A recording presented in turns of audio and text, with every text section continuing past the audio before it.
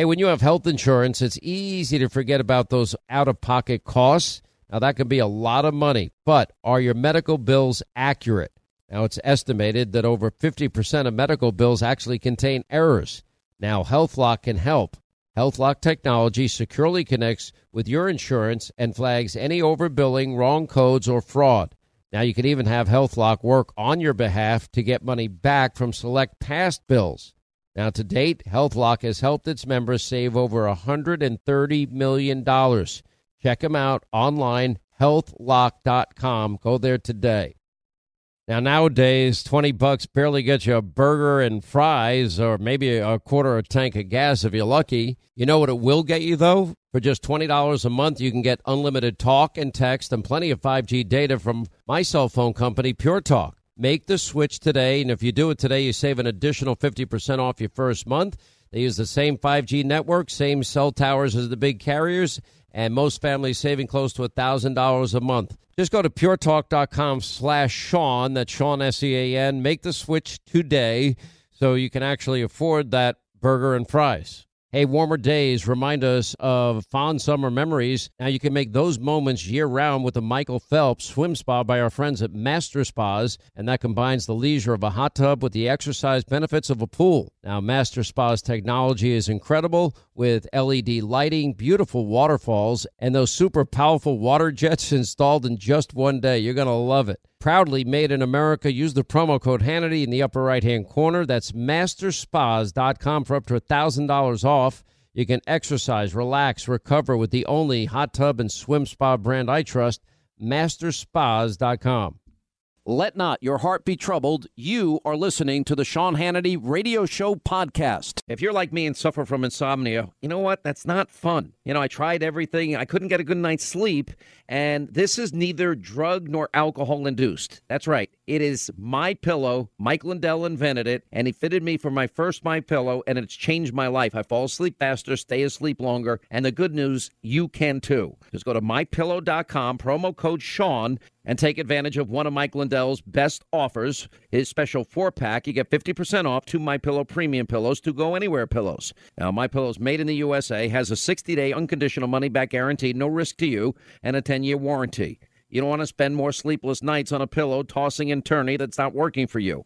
Just go to MyPillow.com right now, use the promo code Sean, and you get Mike Lindell's special 4-pack. You get 2 MyPillow premium pillows, 2 Go Anywhere pillows, 50% off, and you'll start getting the kind of peaceful and restful and comfortable and deep healing and recuperative sleep you've been craving and deserve. MyPillow.com, promo code Sean. All right, glad you're with us, Sean Hannity Show. Write down our toll-free telephone number. We'd love to hear from you today. It's 800. It's 941-SEAN. If you want to be a part of this extravaganza, you know, it's some people are like, this was a hangover from all the frenzy of news that came out yesterday. And it is very, very interesting, and it's something that we have chronicled at length on this program. It is a media. They just love anything anti-Trump. Exactly. It is a breathlessness, a hysteria that has taken over. Let me tell you what the media is not going to tell you. And that is it's now Wednesday. By Friday, by Monday, by Tuesday, there's nothing that this is not in any way, shape, manner, or form ever going to impact Donald Trump the way these insane people in the media are hoping and praying and wishing that it's going to happen and come out that way.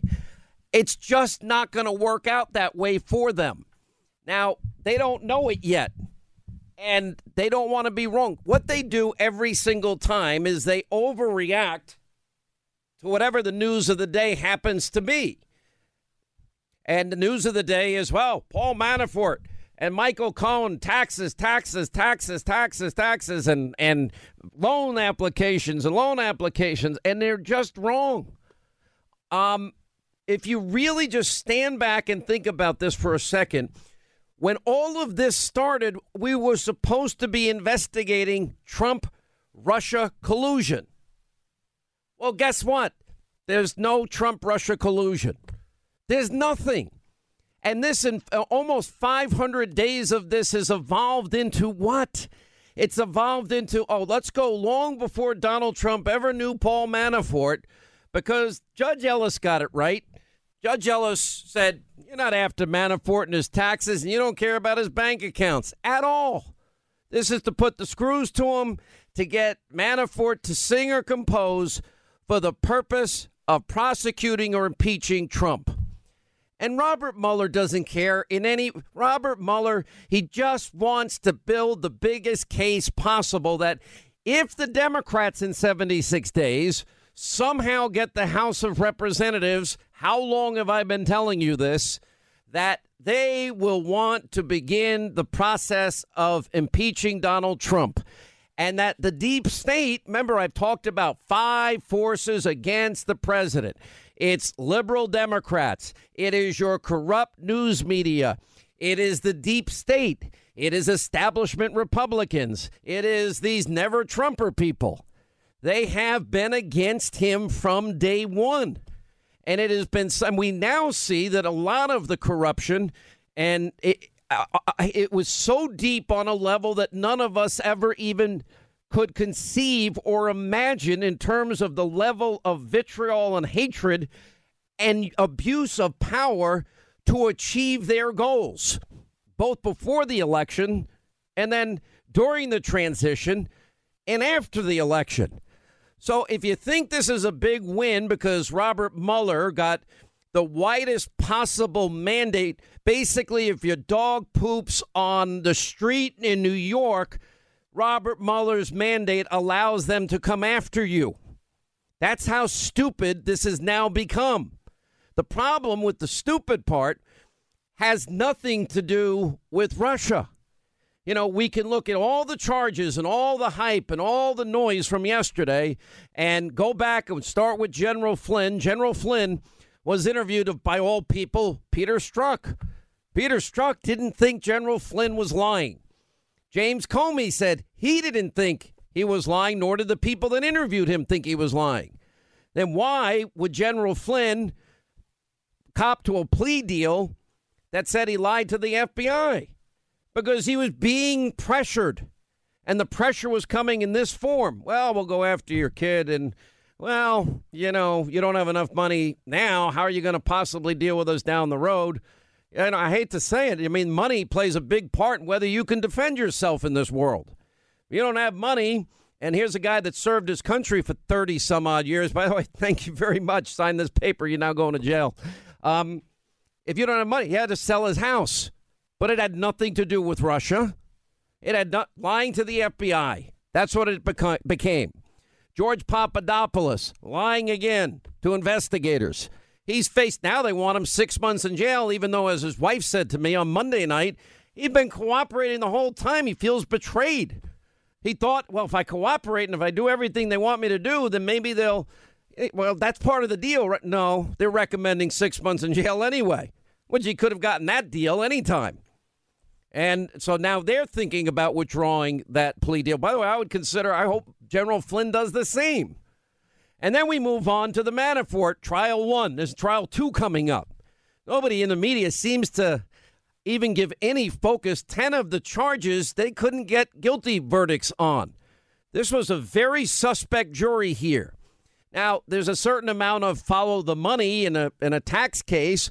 There's a certain amount of information that you put on a loan application.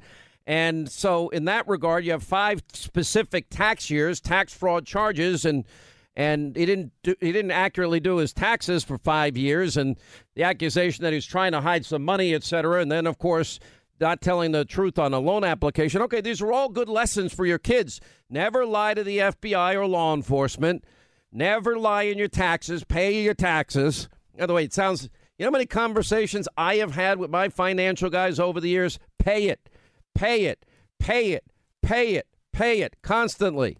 Well, you probably, in all fairness, could get this deduction. Pay it. And they say, you're paying more than you should. Pay it.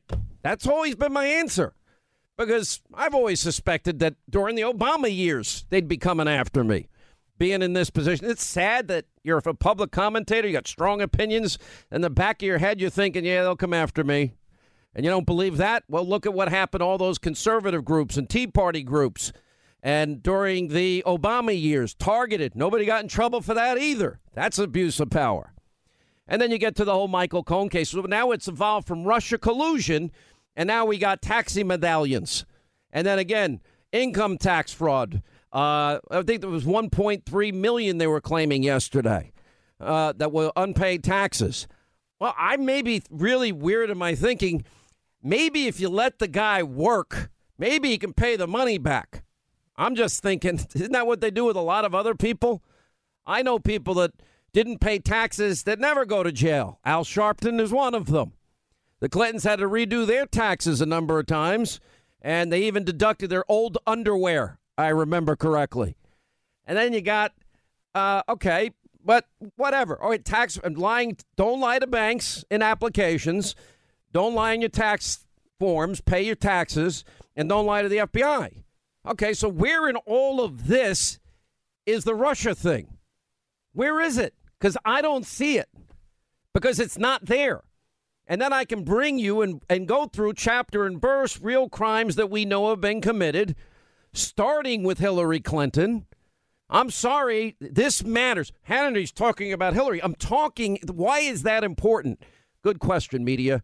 It's important because if Hillary has subpoenaed emails and she deletes them, they're about yoga, wedding, and a funeral and emailing Bill, but Bill doesn't have an email. 33,000 yoga, wedding, and a funeral. 33,000 emails. Okay. Then just to make itsy-bitsy sure they're gone, we all learned a new word, bleach bit. I doubt anybody had heard about it before. She has people acid wash the hard drive so we can't recover anything. You don't think that was a conscious decision? Let me sell you a bridge, over a mountain someplace. Did you wipe this, sir? What, like with a cloth or something? With a cloth or something, And then if you take a hammer or have an aide take a hammer, break those devices into little itsy-bitsy, teeny-weeny pieces and pull out the SIM cards, that's called obstruction. Espionage is obstruction. And then if you, in the course of you're lucky enough that you have people that we know hate Trump that are doing the investigating, and those people that hate Trump want you to win, and they're doing an investigation. They like you so much they're writing your exoneration before they do the investigation.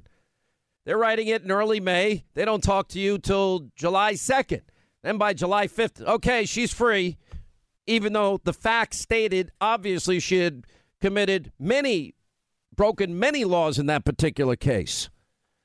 And then you got on top of that, okay, speaking of Russia, we're ever going to get to the Russia part of this, well, there is money that Clinton and the DNC funneled to a law firm. The law firm hires a op research group. That's an interesting transaction considering everybody's interested in following the money. Speaking of which, we're going to follow the money today as it relates to James Comey. James Comey made $6.1 million in a single year working for Lockheed Martin. They had contracts with the FBI. And guess who the FBI director at the time was? Robert Mueller. Wow. And he worked from 2005 to 2010, but we only have 1 year's salary from him working for Lockheed Martin. And that was in 2009. Where's 2005? 6, 7, and 8. Where's 2010? Did he make $6.1 million every year? How many of those years did Robert Mueller sign off on whatever Lockheed Martin wanted? Now, I know they wanted the latest, greatest advancement in technology where they would be able to identify people, facial recognition technology. Oh, maybe it's all important. I'm not even suggesting anything nefarious is here. You think we should have known all this ahead of time? Oh, most people. He also made $6 million from a hedge fund. James Comey's a wealthy man. I don't remember him ever saying, Mr. Integrity, that he made all of that money and that he was getting government contracts and that part of the other side of the contract was Robert Mueller. I don't know. That might be a little detail considering he's the one that leaked information that might have been a crime in and of itself to the professor. And then we get the special counsel and then they pick Robert Mueller. Accident? I don't think so. Doesn't look like it. Anyway, so this new book chronicles all of this. And then Hillary's able to, funnel the money through the law firm to hire Fusion GPS, a foreign national, Christopher Steele, information that eventually, under oath, he says, I don't know if any of this is true, uses that to get, in 4 FISA applications.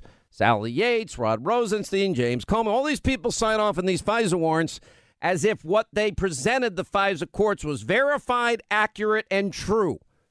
They never verified or corroborated a thing, but they put their name on it, and a fraud was committed to the FISA court judges and the FISA court, and if any of you did any of these things, I guarantee you would end up in jail, and it would be a real Russia case, which we don't have now.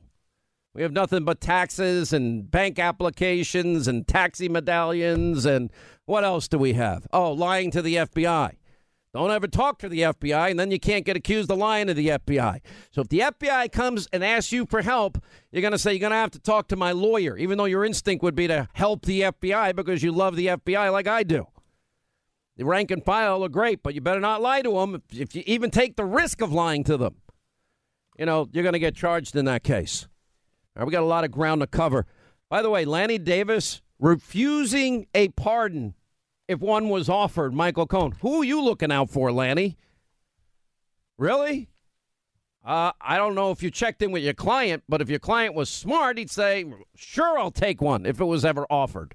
I have no knowledge about any of it, but I just, as a lawyer, you're saying we'd refuse a pardon. It's not your ass going to be sitting in a jail cell somewhere. Jeez.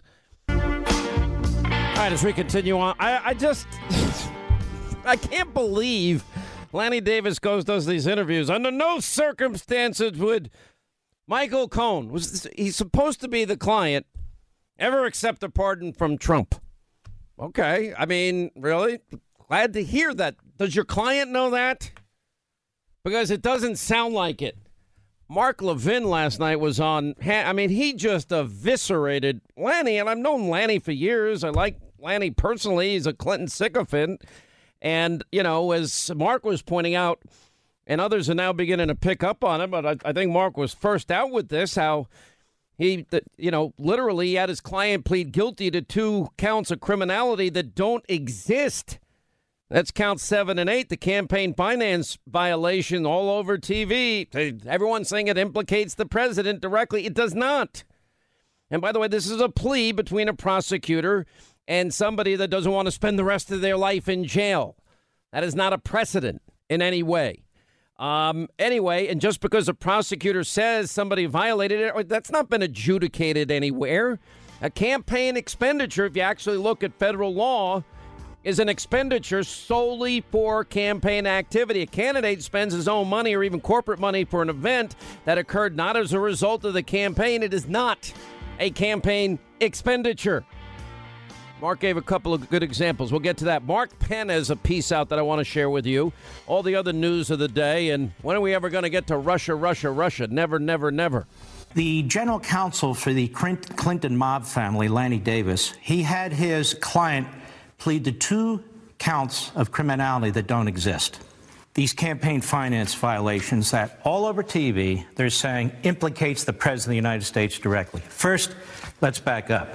It is a guilty plea. It is a plea bargain between a prosecutor and a criminal who doesn't want to spend the rest of his life in prison. That is not precedent. That applies only to that specific case. Nobody cites plea bargains for precedent. That's number one. Number two, just because a prosecutor says that somebody violated a campaign law doesn't make it so. He's not the judge. He's not the jury. We didn't adjudicate anything. It never went to court. That's number two. A campaign expenditure under our federal campaign laws is an expenditure solely for campaign activity. A candidate who spends his own money or even corporate money for an event that occurred not as a result of the campaign, it is not a campaign expenditure. How is it the Great One comes up with all of this and all these dolts that are supposed to be lawyers are paid to give legal advice and they don't know the law at all? And Mark's right. I mean, he gave other examples, for example, a candidate he pointed out said we owe vendors a whole lot of money. We've had disputes, but I want to go ahead and pay them. I don't want all the negative publicity. So he says to his private lawyer, you pay him. I'll reimburse you. Is that illegal? Perfectly legal. And, all of these, there's plenty of examples. By the way, this is a 2014 article from NBC News. They weren't as corrupt as they are now. I mean, every day it's like worse and worse and worse. But anyway, the headline is thousands of federal workers owe billions in back taxes. Wonder if all these people have been arrested, or Al Sharpton's been arrested, or, tax cheat Geithner. He was charged with tax crimes, right? Oh, I guess not. We have a dual system of justice in the country. Why would we think that? We have one system for them and the one for the rest of us. Federal workers in Congress and the White House, this is Obama's White House, literally more than 318,000 federal employees and retirees owe over $3.3 billion in back taxes, the IRS said in 2014. That works out to 3.3% of all federal workers. Did they all going to get charges brought up against them? The IRS said it estimates in terms of delinquent payers, overall population, 8.7%. Listen, I keep telling them I got pay the taxes, pay, overpay, pay. What about this? You can deduct your old underwear like the Clintons. No, thanks. I'll pass. It's embarrassing. I don't think anybody wants my old underwear. Slick Willie. I mean, it's crazy. Here's another headline. If you work for our government, Jason Chaffetz wrote this in April of 2015. As a matter of fact, April 15th, 2015. You must pay your taxes. Tax cheats shouldn't be working for we the people. He was talking about a year later. Federal workers have done so, and over $1 billion in unpaid taxes. I guess if you're not a famous person, it doesn't matter because they don't want to make an example out of you. Here's another one I bet you haven't heard of. FEC complaint accuses the Clinton campaign and the DNC of violating campaign finance law. Get this, with dossier payments. Hannity, you've been saying this. They funneled the money through the law firm Perkins Coie. And then, so it seemed like a legal expense. And then they funneled that money to Fusion GPS. And then Fusion GPS hired a foreign national. But foreign nationals aren't supposed to impact our elections. And then they put together a dossier full of what turned out to be Russian lies that even the dossier's author doesn't believe in and stand by. Anyway, that article goes on to say, and this was in the Washington Times, that Hillary Clinton's campaign and the DNC violated campaign finance laws by failing to disclose payments for a dossier on Donald Trump, according to a complaint filed Wednesday with the FEC. The complaint from the Campaign Legal Center said Democrats effectively hid the payments from public scrutiny contrary to requirements of federal law. By law, campaign and party committees must disclose the reason that money is spent and its recipient. This wasn't a legal expense. This was op research, hiring a foreign national. Oh, excuse me. This is like what we told you yesterday. The Obama campaign, $2 million in campaign violations, campaign finance violations. What did they get? Did anyone go to jail? Jail time? Prosecution? Persecution? Nope. $375,000 fine, walk away. I know people that have been caught not paying taxes. In my life, I know people. Now, sometimes for reasons beyond their control. They needed the money. Somebody's sick. They needed the money, blah, blah, blah, blah. Now, the best advice I would give you is tell them. File the form. Say, I don't have the money right now. Tell them the truth. That's my advice. And I think any good tax attorney would tell you the same. Don't hide it. Don't not file, because then it seems like you're really trying to cheat and hide. But file it, talk to them, and there are many, many people that you'll meet that have to, over time, pay back the IRS whatever money they owe them. Very common practice, actually. Anyway, by misleading reports, the DNC, the Clinton campaign, undermined the vital public information role of campaign disclosures. Voters need campaign disclosure laws to be enforced so they can hold candidates accountable for how they raise and spend money. By the way, I keep going back to what Levin was pointing out last night, and yeah, it's not a campaign violation at all if you spend your own money. Campaign expenditure under the federal campaign laws is an expenditure solely for campaign activity. A candidate who spends his own money or corporate money for an event that occurred not as a result of the campaign, it's not a campaign expenditure. Means that what Donald Trump did is perfectly legal, which means that, yeah, he's right. As Lanny Davis had Michael Cohen plead guilty to two, it's part of an agreement that had nothing to do with the campaign, or obviously it's also part of a practice that had happened in the past. Two offenses that aren't offenses. The prosecutor insisted were offenses. All right, but, that's, I guess, part of the plea deal. That happens sometimes. Mark Penn makes an interesting point about this bizarre claim by the fake fraud media in the country that somehow Donald Trump's payment to Stormy Daniels, Karen McDougal was a campaign contribution. And by the way, Mark Penn worked for the Clintons as their pollsters for years. If the Stormy payment was a campaign contribution, so was Hillary's payments to Christopher Steele, which he used to pay Russian sources to make up stories that they hope would torpedo Trump's presidential campaign. That didn't get reported to the FEC either. Contrast that with the Stormy Daniels payment with the treatment of millions of dollars paid to the Democratic law firm, which it turned out to be money to a political research firm to hire British ex-spy Christopher Steele without listing them on any campaign expenditure form, despite the crystal clear laws and regulations that the ultimate beneficiaries of the funds must be listed. The rule was even tightened recently. No question that hiring spies to do op research in Russia is a campaign expenditure. Hasn't been anybody's home raided at 6 a.m. this morning or any time overnight last night, was there? And by the way, there's no raids into Fusion, GPS, or Steele because it doesn't help their Get Trump agenda. Even Mark Penn recognizes this.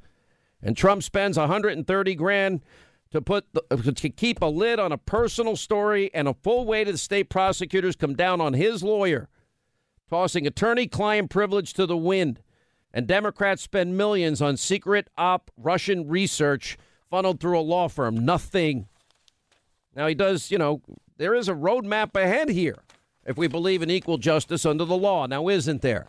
That would have to be, they go after all of this. I do notice that Robert Mueller rejected, this was interesting in the Business Insider and Politico. I'm watching Lanny. Lanny needs to get off TV. Because I don't think he helped his client today. And I've known Lanny many years, big Clinton sycophant, hates Donald Trump. I get he's got a political agenda, but even still, you got to represent your client. To say, he won't accept the pardon. I'm like, all right, I don't know if anyone's ever talked to him about it or whatever. I doubt it.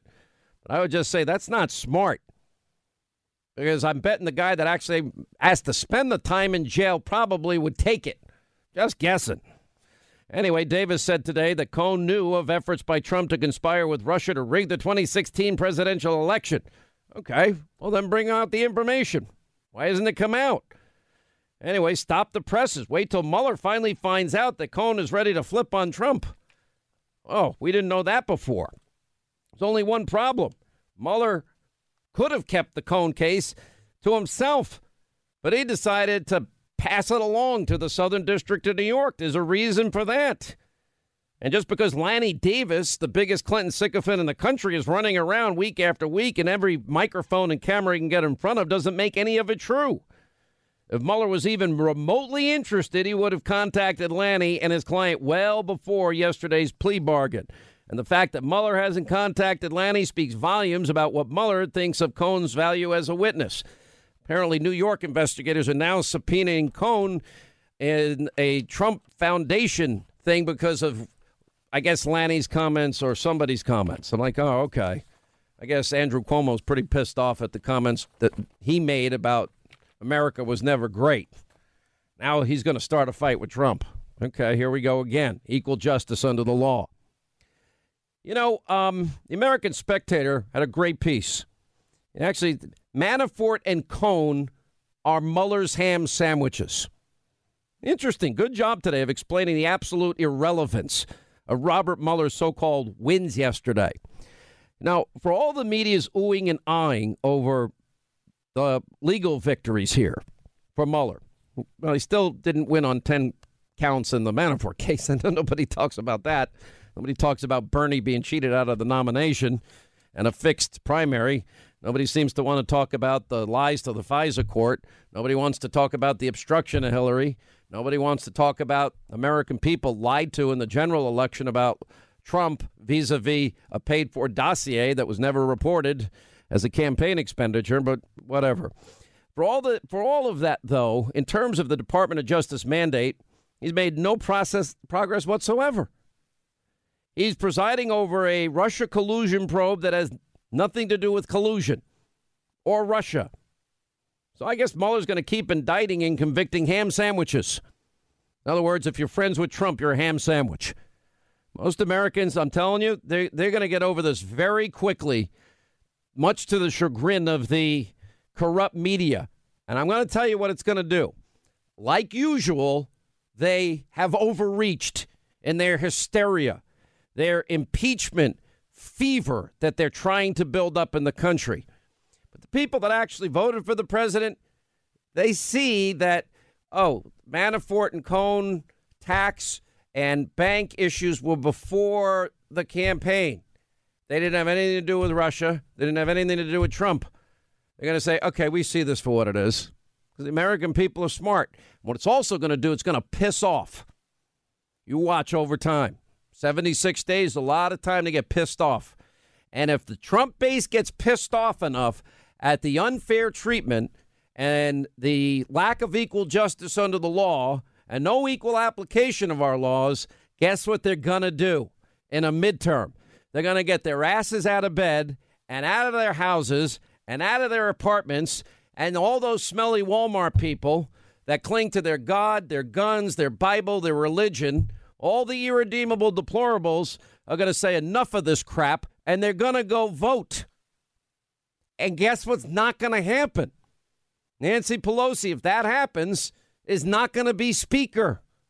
And all the stuff that they want, Obamacare to stay, getting rid of ICE, open borders, getting their crumbs back, ending the investigations into the deep state, and impeaching Trump will all go away. Because the same people that voted for Trump, that are happy with the results of Trump, that see the injustice and the double standard, they're basically going to flip the bird to all of the media and all of the destroy Trump, the literal institutions that are building up in this country.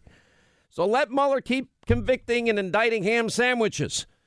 Most Americans are not going to care, and it's going to piss them off, and it's going to motivate them.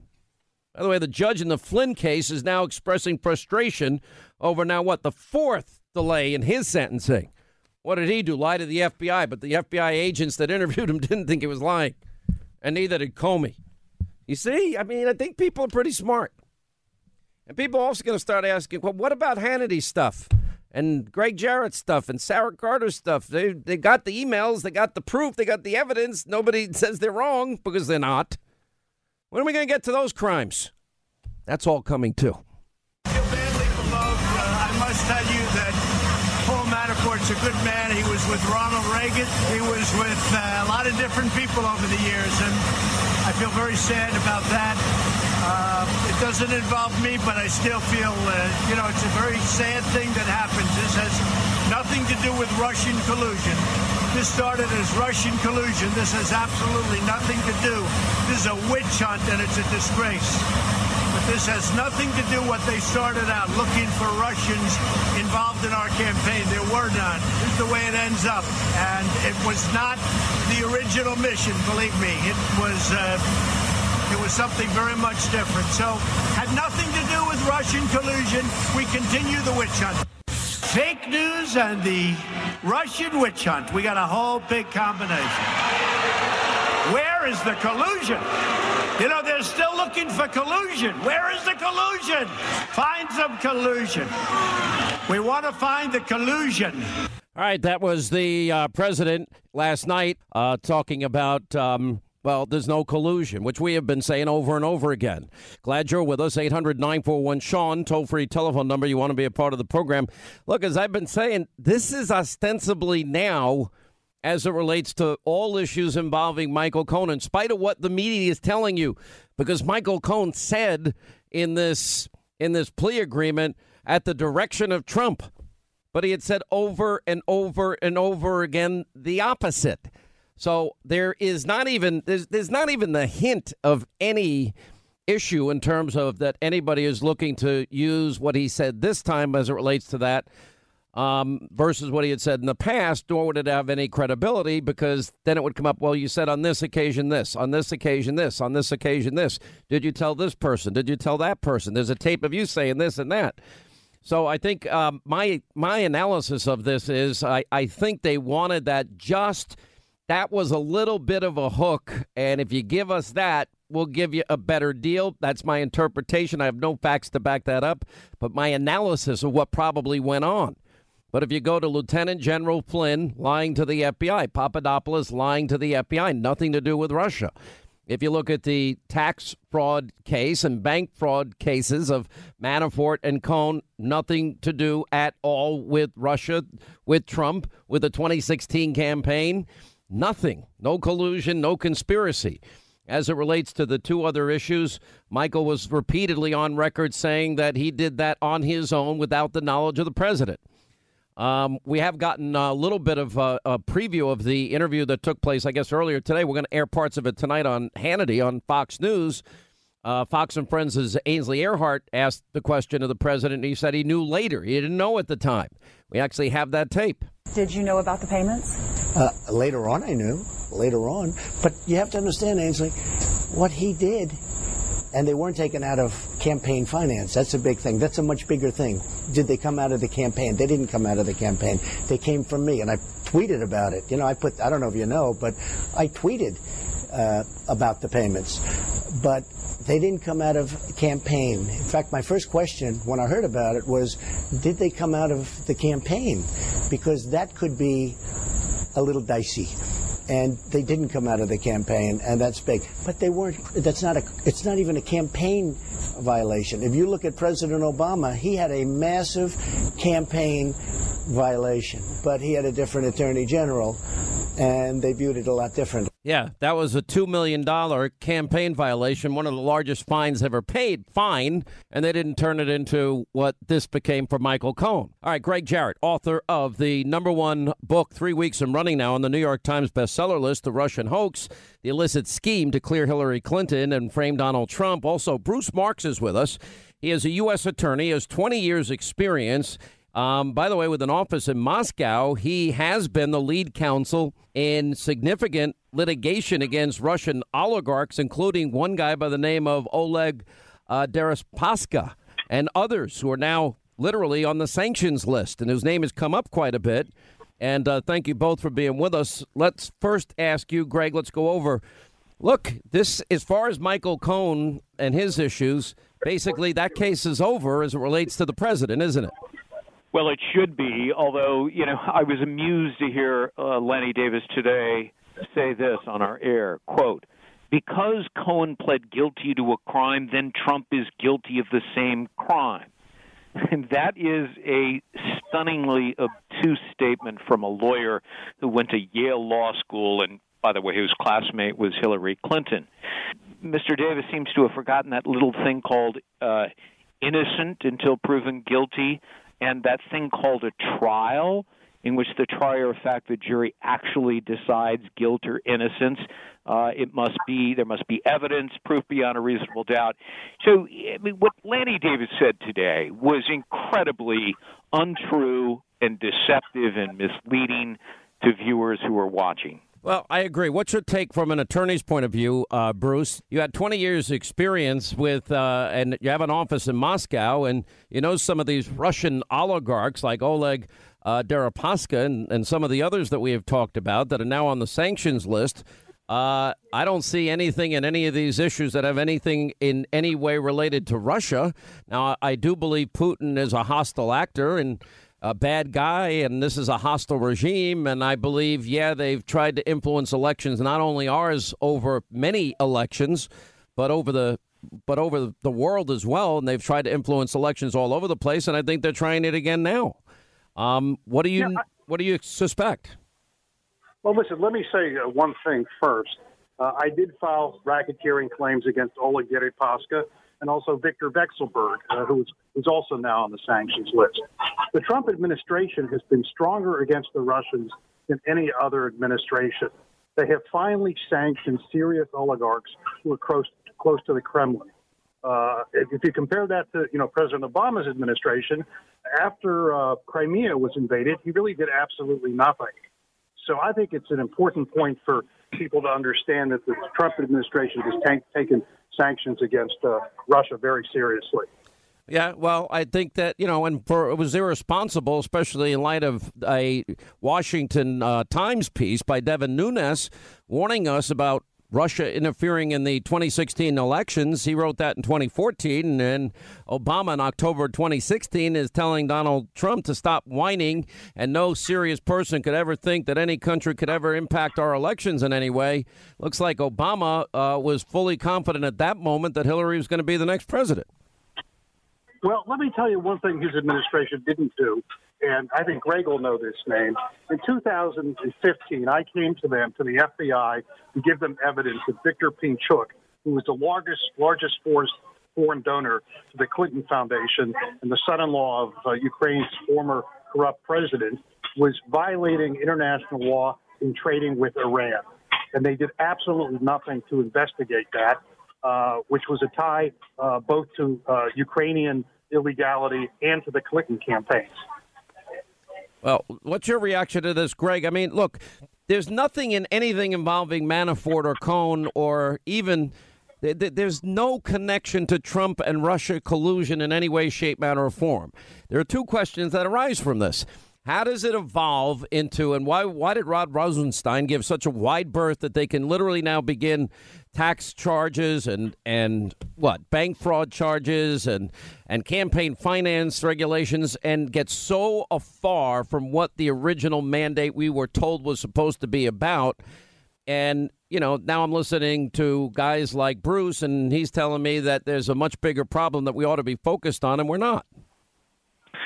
Well, Rosenstein has a lot to answer for. I spoke with a DOJ former official today who said that his practice was almost entirely doing federal election law at the DOJ. He said that these payments by Trump are not criminal. They're not a violation of the law. And he said, but Rosenstein would have had to have signed off on this. And he said it's inexplicable that he would allow his Department of Justice to approve criminal charges for a non-crime. Trump can spend an unlimited amount of money of his own on a campaign. There's no limit. And let's say, for example, that Cohen made a payment for him, but with the intent of being reimbursed, and we know he was reimbursed. That's a loan. At worst, it's a civil violation. And as I pointed out with you last night on your television program, if these payments serve a dual purpose, a secondary purpose, that's not a campaign expense. Trump had other reasons for making the payments, personal and commercial. And don't just take my word for it. The former Federal Elections Commission Chairman Bradley Smith wrote an op-ed pointing out the same thing, that these kinds of payments are a personal expense. They're not a campaign expense. What is your take from a legal standpoint as you watch, these two cases unfold here, Bruce Marks? From my perspective, it's a big nothing for Robert Mueller, and nobody really paid attention that he lost 10 and only got 8 convictions, and which also tells you that he just overcharges. They just over and over and overcharge, and I think they always feel, well, we don't get you here, we'll get you there. We get you here, we'll get you there, and it just doesn't seem at that point about justice to me. No, I don't think it's about justice at all. I mean, I'm a little concerned maybe to be on the program here and there because I do business in Russia, and maybe Mr. Mueller will come knocking at my door. But I mean, let's just remember. Oh, trust me, he's going to be knocking on Greg and my door before yours. Trust me. It is. The whole thing to me is sad. Whether you're Michael Cohen, Paul Manafort, George Papadopoulos, Lieutenant General Flynn, just by the fact that you're in Trump's orbit and this whole witch hunt about Russia comes up, then every aspect of your life selectively gets chosen out. And I believe in every case it was for the purpose of putting the screws to people so they sing or compose to prosecute or impeach Trump. We'll take a break. We'll come back. All right, as we continue, Greg Jarrett, #1 book in the country, 3 weeks and running now, The Russian Hoax, the illicit scheme to clear Hillary Clinton, frame Donald Trump. Bruce Marks, U.S. attorney with 20 years experience, and by the way, has an office in Moscow. He's been the lead counsel in significant litigation against these Russian oligarchs. I assume they're going to probably want to talk to you just because you went to Russia. Everyone's looking for Russians all over the place. But, Greg, the whole premise of your book, if we're going to get down to this, there are a whole lot of crimes that we know were committed and that there was at the top levels of the FBI, at the top levels of the Department of Justice, and that an investigation was rigged to help one presidential candidate stay in the race and defeat the hated presidential candidate. And then we know there's a Russia connection, bought and paid for, Russian lies with funneled money from a law firm to an op research group to a foreign national by the name of Christopher Steele. And that such Russian lies not only were propagated to the American people to influence their election decision, but also then used as the basis for 4 specific FISA warrant applications, yet never verified or corroborated, most of it debunked, and nobody involved in any of these shenanigans has been indicted yet. Yeah, I mean, just look at the people who signed off on the dossier. That's a fraud on the court. They were using a phony document that they hadn't corroborated. The law requires that they corroborate it. They may not use an unverified document. So among the crimes that people like Comey, McCabe, Sally Yates, Rod Rosenstein may have committed, not to mention Peter Strzok, abuse of power, perjury for signing a false document, a false and misleading statement, obstruction of justice, major fraud against the U.S., and conspiracy to defraud the U.S. Yet none of these people are the subject of a grand jury investigation in which that kind of evidence is presented.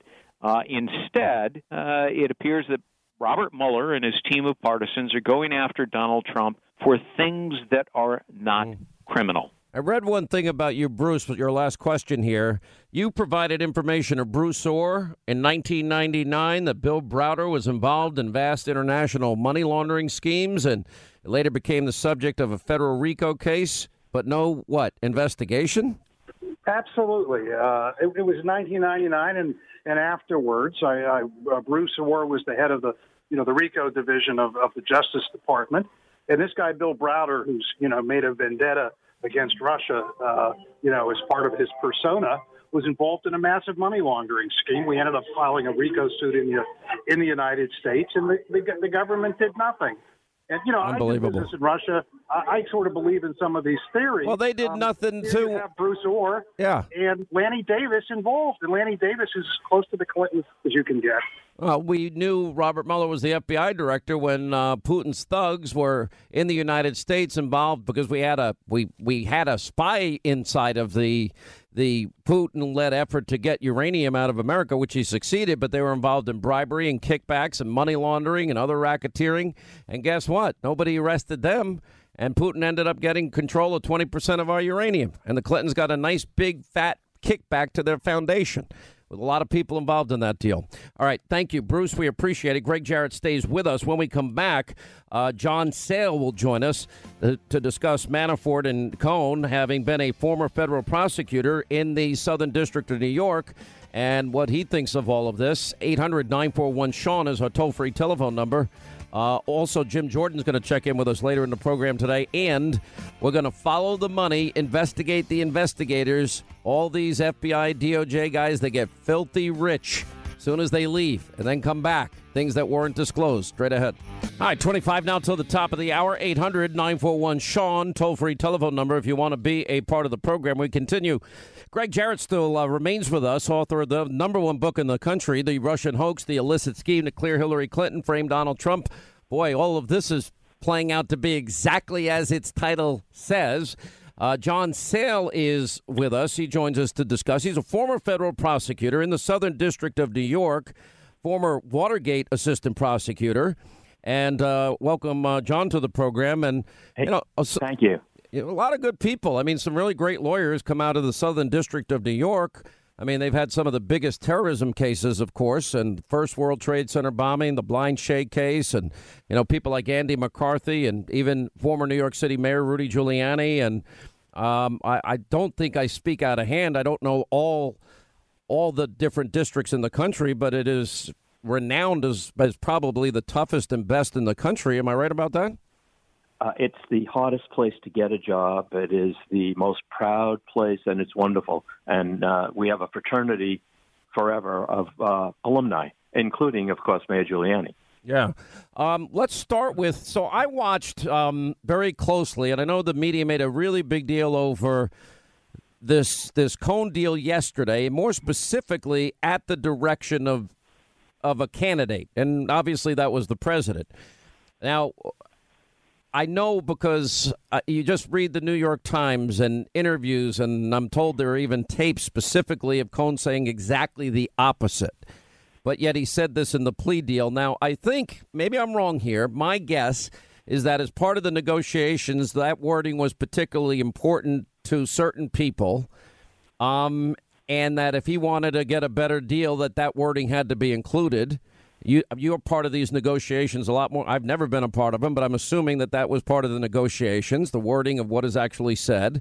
And maybe instead of facing 10 to 12, he's facing 3 to 5 years in prison. Is that a possibility? Or things like that negotiated? Things like that are negotiated, but I think the prosecutors have to believe that what he's saying is true. But what's important, Sean, is excuse me, that everybody, the media is reading this up like it's a fact that the president knew about it, the president authorized it. All this is his word, his accusation. And because he said it under oath, I mean, to me, an oath for Michael Cohen is not worth I'm not going to mention the name of it, the newspaper that's in front of me. Mm-hmm. It's just him saying it. Well, for example, in an interview with Vanity Fair in March, he said Trump did not know that Cohn had paid the $130,000 in the Stormy Daniels case. A month earlier, he had told the New York Times the same thing, that he paid the money out of his own pocket without President Trump's approval. And there are at least a dozen that I can now cite in front of me. So does it matter that he says one under oath but said it a dozen times the other way? Well, if there are a dozen times to be said it the other way, then Michael Cohen said it 13 times the other way. He has said it more different times than you can imagine. And I think his word, I heard Lanny Daniels say something. Lanny Davis, yeah. I'm sorry. Lanny Davis say something last night that he's changed, to tell the truth, because he's concerned about his country. I mean, give me a break. He's looking to get the best deal he can. But let me tell you something that's very significant to at least somebody like me who's done this kind of work. And now I do white-collar criminal work. I've done it for 20 years in Miami. He does not have a cooperation deal. So he's a non-cooperated.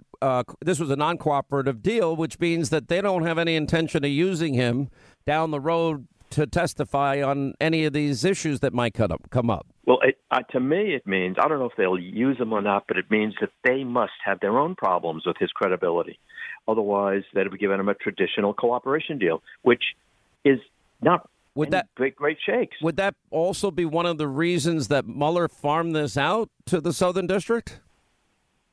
I don't know whether the special counsel knew that in the beginning, but again, talking about, with all due respect to Lanny Davis, I don't mean to be critical, but last night and this morning on television, Lanny Davis is like peddling Michael Cohen's cooperation.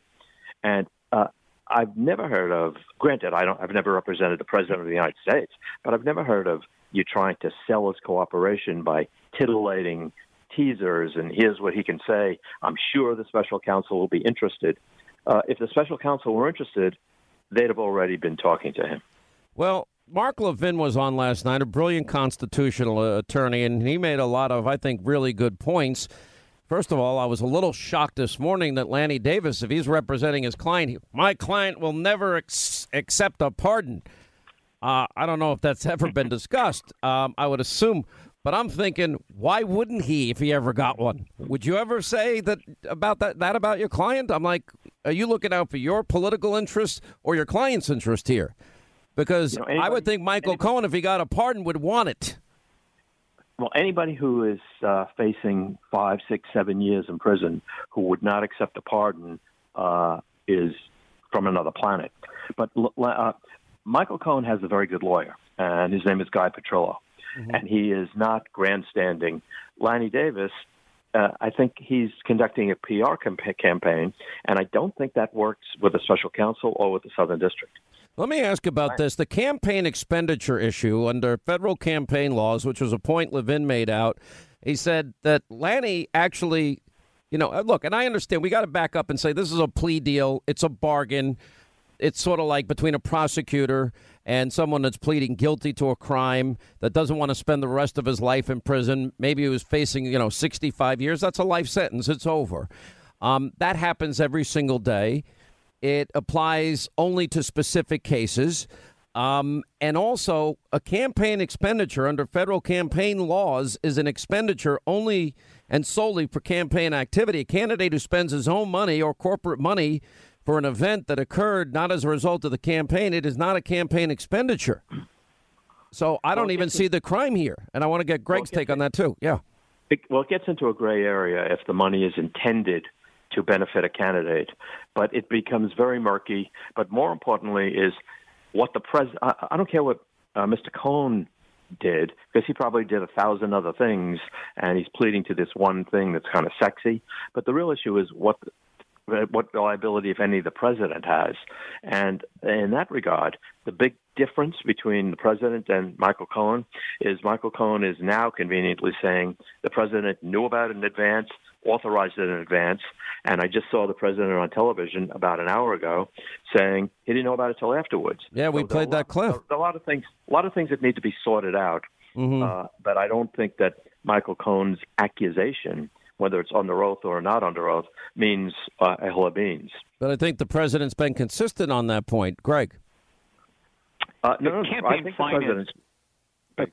finance case is only a crime if there's a showing that a person is, quote, knowingly and willfully violated the campaign laws. That's a direct quote out of the statute. So there has to be, Sean, specific intent and knowledge that the law is being violated. You played a clip of Ainsley's interview with the president.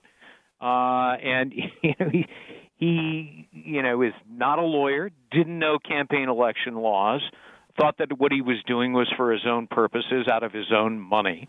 And it would be very difficult, if not impossible, to show that he had specific intent and knowledge that he was violating the law. Plus, he had a dual purpose. His other purpose would have been to make payments in exchange for a non-disclosure form for personal as well as commercial reasons. He had done it in the past before he was ever a candidate. So all of that militates against a decent case that prosecutors would ever have against Donald Trump. They just don't have a case. It's a non-crime as it applies to him. John Sale, let me ask you, with your background and experience, and I think there's a good reason that Greg's book has been number one on the New York Times bestseller list for 3 weeks and running now. How did we go from a mandate supposedly to look into Trump-Russia collusion, and we got Manafort, years before he ever knew Donald Trump, tax fraud charges and bank loan application fraud, and he didn't register, a foreign bank account that he had. And pretty much the same thing in the Michael Cohen case, tax issues, tax returns, not reporting income, and lying in an application for a loan. And then these minor campaign violations that I would argue are not even a violation of law. But none of this has to do with Trump-Russia collusion, nor does Michael Flynn pleading guilty to lying to the FBI, even though the agent that interviewed him and Comey, Strzok and Comey, both said they didn't think he lied. And George Papadopoulos lying to the FBI. How do we go from all of that to this?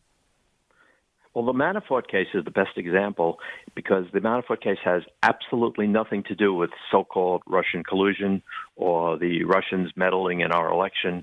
Yet Manafort is now facing possibly up to 10 years in prison under the sentencing guidelines. And at 69 years old, that's a life sentence. The answer to your question is obvious. And Judge Ellis, who I don't think he presided over the trial in the way most judges would, the way he gave the prosecutors a hard time, but he hit the nail on the head. The purpose was to squeeze Manafort in order to testify against the president. And the two problems with that, first of all, he can't flip or cooperate unless he can say truthful things that would really incriminate the president. That's really, I think, the reason it hasn't even been on the table. And furthermore, he obviously doesn't want to do it. But more importantly, if you don't have truthful information, you're not in a position to cooperate, no matter how many years they threaten you with. All right, we'll take a break. We'll come back more with Greg Jarrett and John Sale. 800-941-SEAN if you want to be a part of the program. All right, as we continue, John Sale is with us. He's an attorney, former prosecutor in the Southern District of New York. Greg Jarrett, #1 book in the country for 3 weeks and running on the New York Times bestseller list, The Russian Hoax, the illicit scheme to clear Hillary Clinton and frame Donald Trump. The whole premise, Greg, and I'm asking John about these very specific things because we have tax fraud, bank fraud, again and again, lying to the FBI. But we have no Russia collusion, but we got the Espionage Act. We got Hillary Clinton's violation of a subpoena and getting rid of evidence. I think that's an obstruction case. Lying to FISA court judges, disseminating false information bought and paid for by one campaign to the American people, fraudulently using it before a court to obtain warrants. I don't think if I hired every great attorney in the country, I would ever get off any of this or even think about it. Well, I agree with John in his assessment of James Comey's July 5th, 2016 news conference. She clearly violated different provisions of the Espionage Act. The sheer quantity, 110 documents on her server, was gross negligence. And in fact, Comey wrote it down on May 2nd in a lengthy statement, not once but twice. But he wanted to clear her. That's what he told his staff. So they had to sanitize his findings of fact.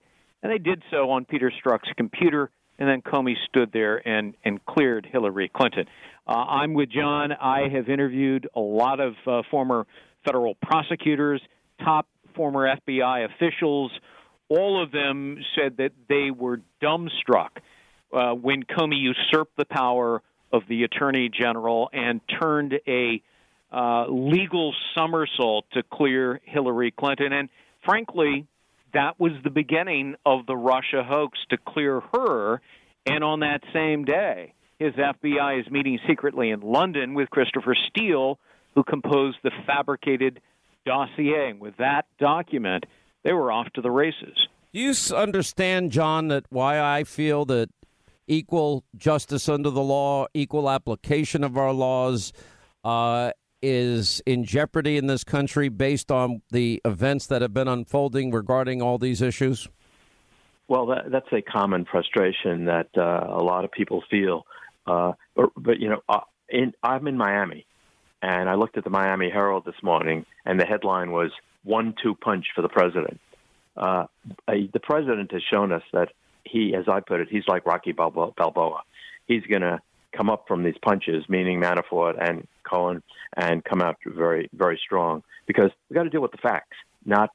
I think that's only fair. And if we had equal justice under the law, if Sean Hannity deleted subpoenaed emails, had somebody acid wash the hard drives and bust up, devices, you and I both know I'd be in deep, you-know-what. And the same if I lied to any judge ever. Whoever lies to a judge, you got to be an idiot to commit a fraud on a judge. Judges don't take well to that, I don't think. Well, there's no doubt about that. Assuming that happened, that the person who did it would be in trouble. Yeah, not yet so far. John, thank you. We appreciate you joining us. Greg, always, we appreciate you and what you've done. And we're going to continue our narrative tonight on Hannity, 9 Eastern. Also an investigation following the money. What does that mean? Investigating the investigators. How does some of these key players, they want to talk about Manafort money and Cohen's money. Let's talk about the money they make going in and out of government. That's next. Stay right here for our final news roundup and information overload. A couple years back, you gave a speech saying if we fall in love with our own virtue, we can go sideways. How you doing, sir? Good, how are you? Excellent. At any point over the last 2 years, did you fall prey to that? Did you fall in love with your own virtue? I don't think so, but I worried about it constantly. And the guardrail for that, because that's a big worry I have about myself, was to surround myself with people who will hit at the certainty, hit at the pride, to make sure I've thought about things well. But at the end of the day, you got to look at yourself in the mirror, and you've got to make the decision, the right decision, but most of all, for the right reasons. Yeah, James Comey's virtue and his superiority and his honor. Well, is that exactly right? Well, we have a new book out, and we've been telling you about investigating the investigators, follow the money, and something that, you know, and it's interesting, but considering that all the Trump-Russia collusion as it relates to Paul Manafort and his trial and all of that we have followed. This is the great work of Robert Mueller and his merry band of Democratic donors and, you know, real winners like Andrew Weissman and Jeannie Ray. And it just is. How did we get here? How did we start Trump-Russia collusion in the 2016 presidential race and end up with a tax case of Paul Manafort from years ago that had already been dispensed of, that they dug out of mothballs for the very purpose of putting the screws to him so he'll sing or compose in the hopes of getting the president impeached or prosecuted. Then we're going to raid the president's attorney's office. We'll do that. Now we got, you know, a taxi cab medallion issue. Oh, okay. Well, if we're going to follow the money, this new book that we have been telling you out is pretty interesting. Now, if you remember our good friend Peter Schweitzer, he's the one that told us about Clinton Cash, and he wrote about secret empires, how the American political class hides corruption and enriches their family and their friends. He's the president of the Government Accountability Institute. And also with us is Seamus Bruner, and he is the author of this brand new book that is telling the story. It's called Compromised: How Money and Politics Drive FBI Corruption Every Day. Welcome, both of you, back to the program. Now, Peter wrote the introduction to this book. Seamus, listen, you work for a great guy. He's very good on TV and radio. I hope you don't mind him stepping on your book a little bit here. No, happy to have Peter with me. Yeah. But so with all this talk, and again, Trump-Russia collusion, 2016, election influence and all this, how did we spin off into, Paul Manafort's taxes and a tax fraud case and issues going back to 2005? How did we spin off into Michael Cohen's medallions? And then we look into the investigators, and this is what I see in your book, and tell me if any of this is wrong, but you're reporting in the book Compromised: How Money and Politics Drive FBI Corruption, which is now out. James Comey's net worth skyrocketed over 4,000% when he left the DOJ in 2005 and returned to the FBI in 2013. You point out James Comey made $6.1 million after Mueller's FBI granted his employer at the time, I guess he had a consulting firm of some kind, but James Comey made $6.1 million from Lockheed Martin, and one of the largest contracts and contractors in American history, in what you describe as a billion-dollar boondoggle. And under Mueller's direction, he was the FBI director at the time. The FBI granted multiple spy contracts to the very firm that employed Comey or his team to Lockheed Martin, while Comey's advising them on the legality of their operations. And that Comey received another $6 million working for one of the world's largest hedge funds, and an additional $500,000 for unused vacation time. Do I have any of this wrong, Seamus, or is that exactly corroborated, right, just, and true? Because they're not getting back to me. We've tried to confirm it with them. No, you have it exactly right, Sean. This is a familiar story, the revolving door, turning public service into self-service. And I think the question you asked, how did we get here, it's a very smart and important question. So we followed the money, we followed it to the top, and we found that these choir boys, or Boy Scouts, as the media likes to depict them, James Comey, Robert Mueller, they're really no better than anyone else in the swamp.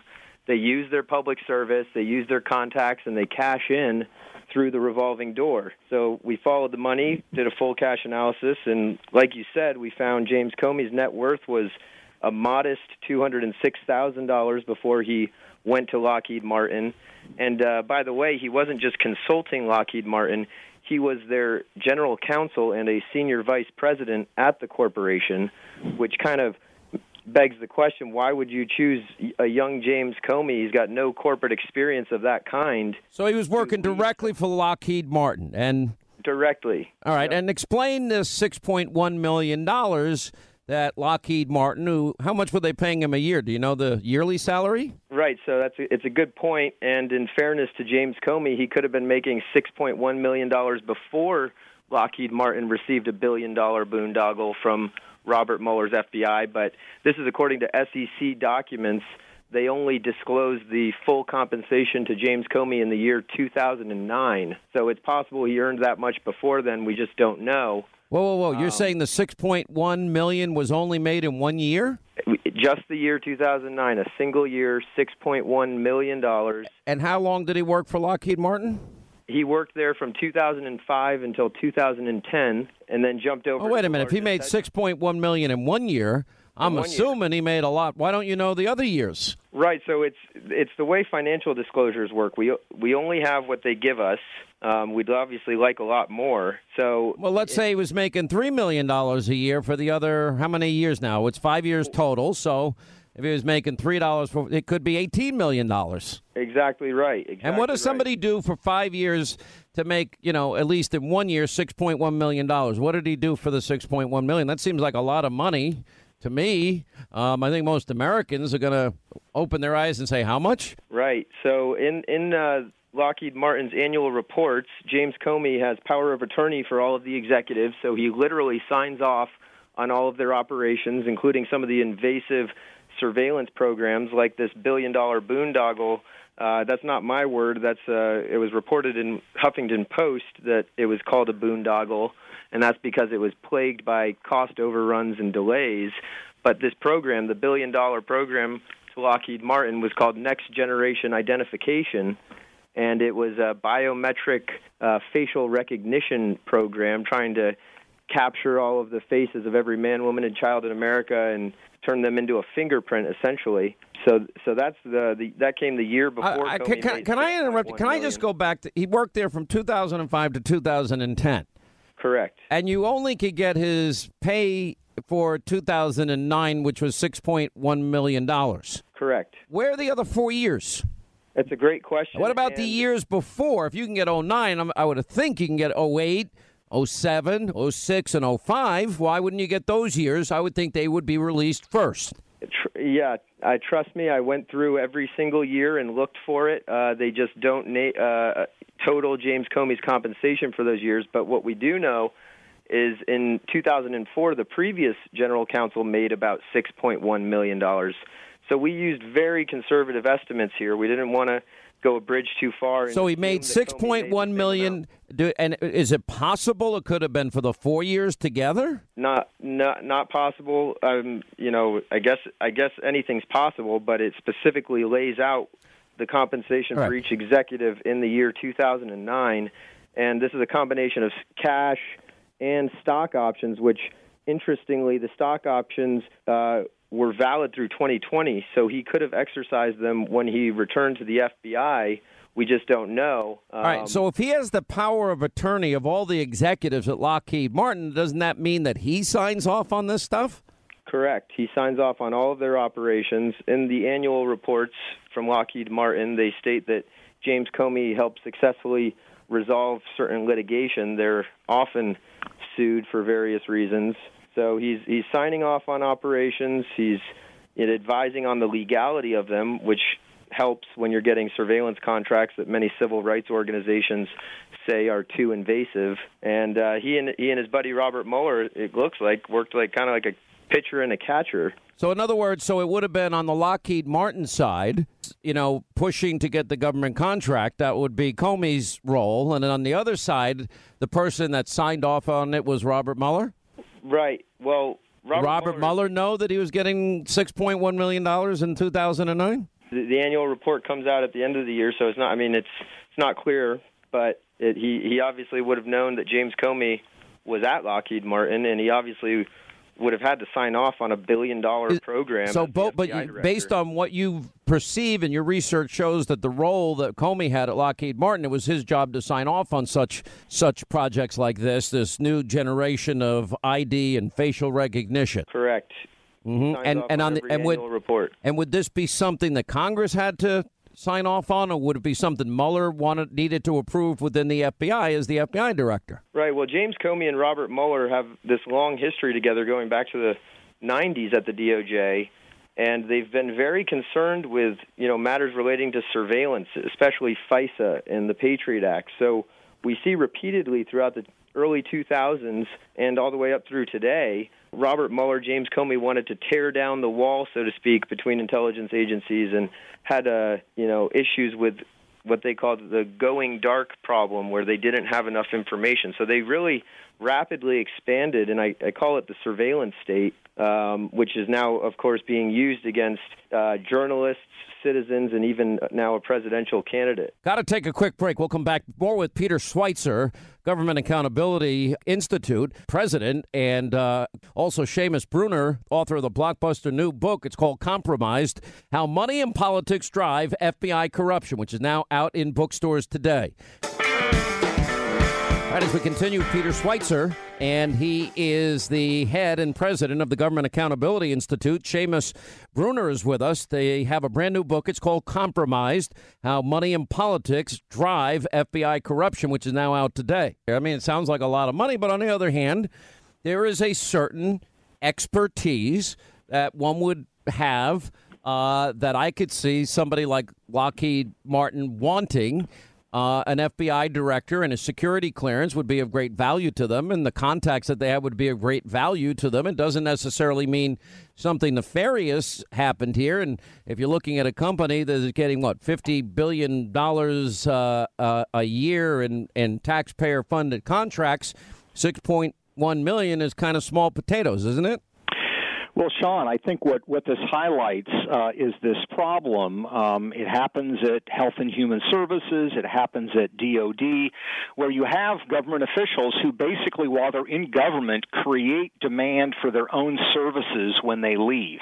And so in the case of, Jim Comey, he goes to Lockheed Martin from the Department of Justice. At the Department of Justice, he helped establish some of these very programs that Lockheed Martin was getting contracts to implement and carry out.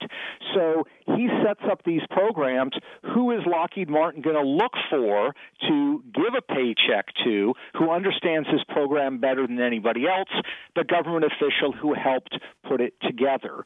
And that is sort of a tried and true story in Washington, D.C. And the point is that, you played that clip at the beginning of Jim Comey talking about, how sensitive he is to the appearances of doing something wrong or wrongdoing. The fact of the matter is this is a very familiar story, unfortunately, in the swamp. And that, I think, is what's so troubling about it. And what Seamus shows is this pattern where, when Mueller is in the private sector and Comey is in government, there seem to be contracts and resources that flow in that direction as well. It's kind of a tag team arrangement that these two have. And so it speaks to the financial underbelly that exists even at the Department of Justice, which is an agency, the FBI, that we expect to be focused primarily on enforcing the law. There are lots of ways in which these officials self-enrich themselves. Wow, this is a mind-blowing episode here. By the way, if you're just joining us, the book is called Compromised: How Money and Politics Drive FBI Corruption. Now out in bookstores, Amazon.com. It's eye-opening, and I think a lot of questions need to be asked by Congress of the people involved so that we know nothing nefarious has happened. Anyway, I want to thank you both, Peter Schweitzer and Seamus Bruner. Thank you both. 800-941-SEAN is our number. All right, when we come back, Jim Jordan. By the way, he's running for Speaker. We support him, would love to see it, and don't think that if, in fact, Republicans hold the House, that he couldn't win. In the age of Trump, anything can happen. Of course, that's 76 days away. And remember, I also warned you that this election is about what? They want to impeach the president. They want to keep Obamacare. How's that working out? Let's see. Fire, ICE, and open borders, and they want their crumbs back, and they want to stop all the investigations into the deep state and their corruption. So that's what that is all about. Anyway, we'll talk about the elections. We'll talk about Bruce Ohr and his loving relationship with Christopher Steele, considering they see, text, or email, 70-plus times. How did that happen before and after the election? Also, don't forget Hannity tonight, 9 Eastern, on the Fox News Channel. Sarah, Greg, Newt Gingrich, Michelle Malcolm, Pam Bondi, and Ainsley Earhart with her exclusive interview with President Trump from earlier today. That's all coming up at 9 on Fox. We'll continue.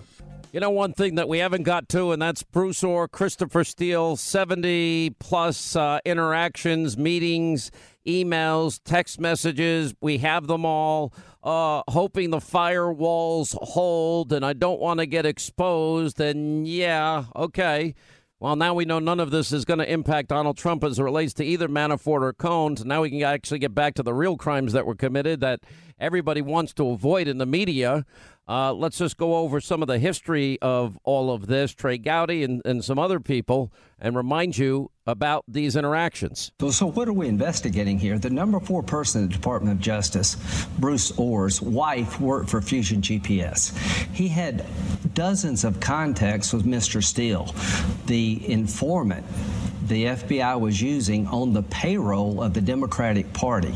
There's no way in the world he should have interacted with Mr. Steele because his wife worked for the same organization. So somebody other than the people in charge today needs to look at what they did yesterday. Senator Grassley, secondly, asked for the Bruce Ohr 302s. Bruce Ohr is going to become more and more important in this investigation. Explain a 302 and were they altered? Explain a 302, which is an official report. So were they altered? So the FBI interviewed Bruce Ohr at least a dozen times and put together reports. So once they fired Steele, which at that point they should have not been meeting with him anymore, but what they had is they had Bruce Ohr, whose wife Nellie Ohr was working for Fusion GPS, was going to meet and still get the information from Christopher Steele as they were trying to verify this unverified dossier or the Clinton dirt that was used to get the FISA warrant. Judge, I wanted to make a point about what Greg just said. Rod Rosenstein won't tell us when he first learned that Nellie Ohr was working for Fusion GPS. So I want to know from Bruce Ohr, when did he tell his colleagues at the Department of Justice that in violation of the law that required him to disclose his wife's occupation and her sources of income, he did not do that? And so when did all the other people at the Department of Justice find this out? Because Rod Rosenstein, I've asked him twice in open hearing, and he will not give an answer. I think there's a real smoking gun there.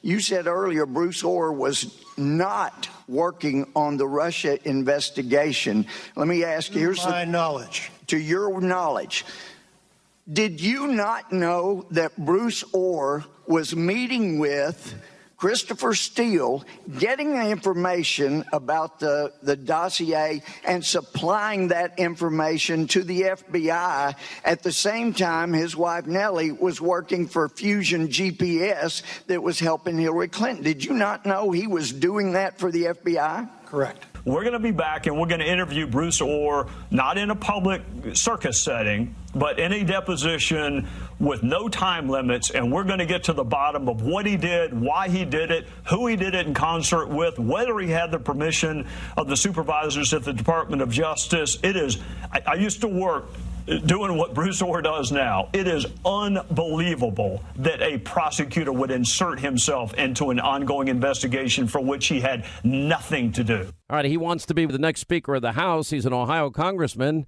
one of the most popular in Congress.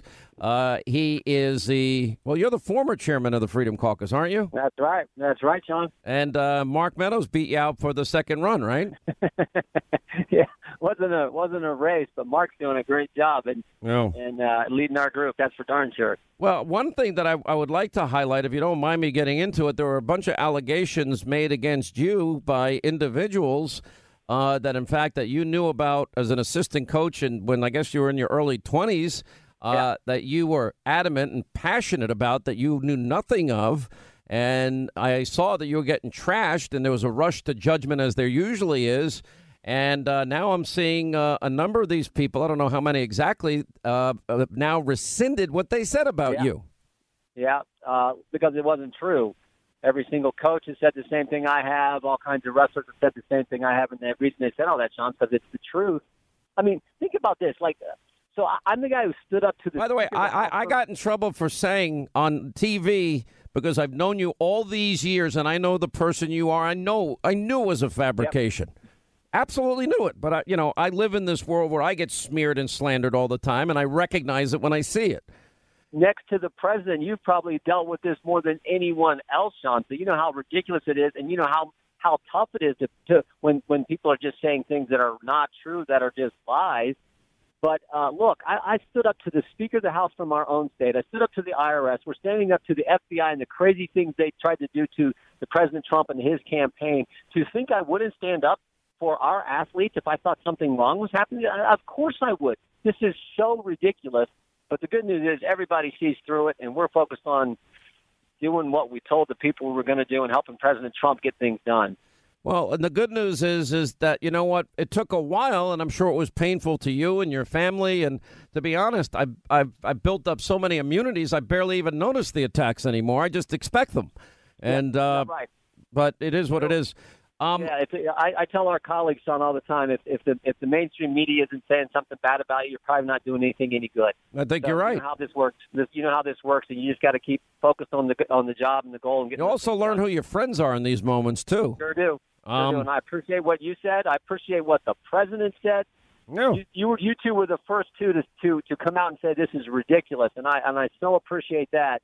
I know you. I know who you are. I knew this wasn't true. I'm glad it worked out. Now, let me go to this. All right, so now that we got now that the Russia investigation has gotten certain things out of the way, lying to the FBI, even though the agents that interviewed General Flynn didn't think he was lying, nor did Comey think he was lying, and Papadopoulos, I bet he regrets being a campaign volunteer. All right, so the lying part to the FBI is out of the way. Now those that committed tax fraud from years before that had nothing to do with the Trump campaign and made false statements on a loan application. Now that all that's out of the way, and the two campaign finance issues are out of the way completely as it relates to Donald Trump, they're dead issues.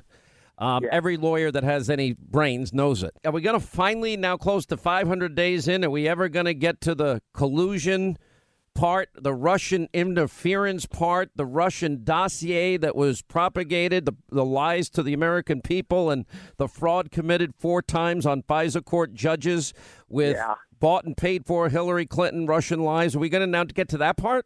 I think we're going to get some answers next Tuesday when we have Bruce Ohr in a deposition. I'm looking forward to asking him a number of questions. Never forget the basics here, Sean, and you've been great about this, highlighting this for the American people. Bruce Ohr, top Justice Department official, his wife worked for the firm hired by the Clintons to put together the dossier. 4 weeks ago in a hearing, Peter Strzok told me, third round of questioning, took me a while to get this, but third round of questioning, Peter Strzok told me, yes, in fact, the FBI was getting parts of the dossier from none other than Bruce Ohr. You cannot do that in this country, but they did it. Bruce Ohr's wife, working for the firm hired by the Clintons, was handing the dossier, the work product from that firm, handing the dossier to the FBI, and they then used it to go to the secret court to get the warrant to spy on President Trump's campaign. That actually happened. We know that for a fact. What we need to know from Bruce Ohr is, who'd you talk to? Did Sally Yates know about it? Did Rod Rosenstein know about it? And maybe more importantly, who did you hand those dossiers to? Who at the FBI actually took receipt of those when you gave them to them, as Peter Strzok said under oath? So lots of important questions we hope to get the answers to next week. So, and it does have to do with Russian lies bought and paid for, correct? And that were used to misinform the American people to help Hillary Clinton win. That's all true, right? Yeah, never. Right.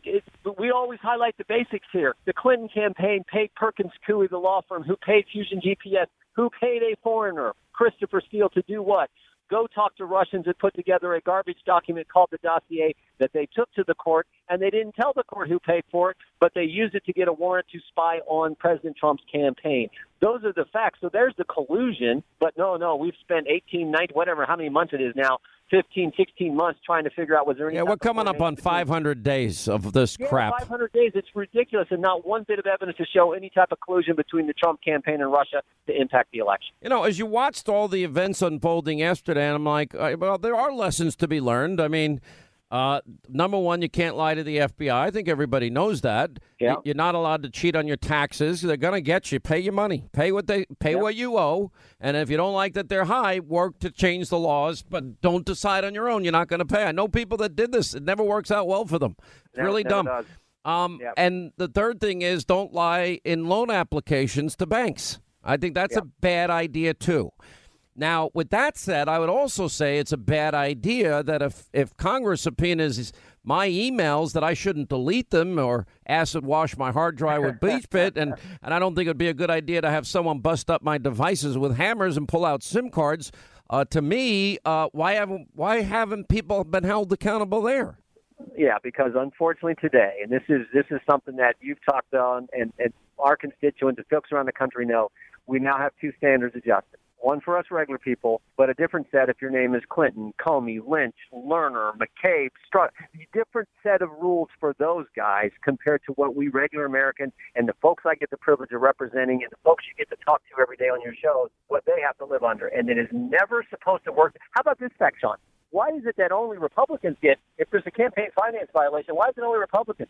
Dinesh D'Souza went to jail, but the Obama campaign, the Edwards campaign, they have campaign finance violations. No one ever goes to jail then, but Dinesh has to do it for something that he. This is the other double standard. Only Republicans get hit with campaign finance violations, never the Democrats. That's such a good point. And, we actually, I don't know, maybe I'm very old-fashioned, but, when I go before a judge, I really only had to go for parking tickets if we're going to be blunt here. But I say, yes, sir, no, sir, yes, ma'am, no, ma'am, Your Honor, yes, Your Honor, no, Your Honor. And I'm very respectful. And the idea that I would take information that I haven't verified or corroborated, even though the law requires that you can't present it if you don't know it to be true. We know that happened with the FISA applications and the Steele dossier that Christopher Steele himself doesn't stand by because in an interrogatory in Great Britain, he said that, I don't know if it's true. It's raw intelligence, 50-50. I think I'd probably be in deep trouble if I committed a fraud on a court, don't you think? Of course you would. When you go to court, when I go to court, when your listeners, your viewers, my constituents go to court, they have to tell the truth, the whole truth, and nothing but the truth. When the FBI took the FISA application to the court, they didn't tell them who paid for it, and more importantly, or as importantly, they didn't tell them the guy who wrote the darn thing, Christopher Steele, had been fired by the FBI because he's out leaking information. So that is a big problem, and they used that document. Again, it all comes back to the dossier. They used that document to secure the ability to spy on the Trump campaign. And that is what is so wrong about this whole sordid deal. It is sad that we're at this point. Are you confident, for those people that look at where this Mueller investigation has taken us, nothing to do with Russia on any of these issues, that have been made, all the big deal that they have spent on all of this, and they see these crimes that have been committed, and we see that there are people within government with the most power that abuse their power, and that none of them are being held accountable. And you talk about a two-tier justice system. We're supposed to have in our constitutional republic equal justice and application of our laws. If we don't have that, what does that mean for the country? It's not healthy. What they did is never supposed to happen in this great nation, the greatest country ever, where we have the Constitution, the Bill of Rights. It is never supposed to work the way it did. And that is what bothers me so much. It's what bothers our constituents. Just yesterday, I said, a constituent comes out. It happens all the time. When is someone going to be held accountable? And I said, you know what? We can't prosecute anyone. All we can do is bring out the facts and the truth so that the American people can see what took place. But I hope people who actually did this wrong are held to account. Right now, there is a criminal referral for Andy McCabe. Maybe someone's going to be held accountable. But our job, Sean, and your job is to continue to bring the truth out so the American people can see it. And I am not going to stop until I've got every single answer that I think. You know what everybody says to me? Hey, keep going, Hannity. By the way, when are they going to pound down? This is what people are afraid of. When are they going to knock down your door and Greg Jarrett's door and Sarah Carter's door and, and Jim Jordan's door? Because you guys are exposing this corruption and abuse of power. And I said, Well, I guess that's the day the music dies, that the United States doesn't exist anymore. Yes. Sean, how is it that Twitter can shadow ban 4 people? Mark Meadows, Devin Nunes, Matt Gaetz, and Jim Jordan. And then Twitter says, oh, no, it was a glitch in our algorithm. And I'm like, what'd you put in your algorithm? The names Meadows, Nunes, Gaetz, and Jordan? You've got to be kidding me. Like, this is what we're now seeing in the greatest country ever, and it's all because of this crazy stuff that went on at the top levels of the FBI. So we have got to continue to do this because, as you point out, where does it end? Where does it end? Good point. All right, Jim Jordan, Ohio congressman, running for speaker. We'll have more on that in the weeks and months ahead. We're now 76 days away from the most important midterm in our lifetime. All right, that's going to wrap things up for today. Hannity tonight, 9 Eastern on the Fox News Channel. All right, we are loaded up. We have Greg, we have Sarah, Newt Gingrich, Michelle Malkin, Pam Bondi is with us. Oh, and Ainsley Earhart with her exclusive interview with the President of the United States of America. It's all coming up tonight at 9. Tune in. Hannity, Fox News. We'll see you tonight, and we'll see you back here tomorrow.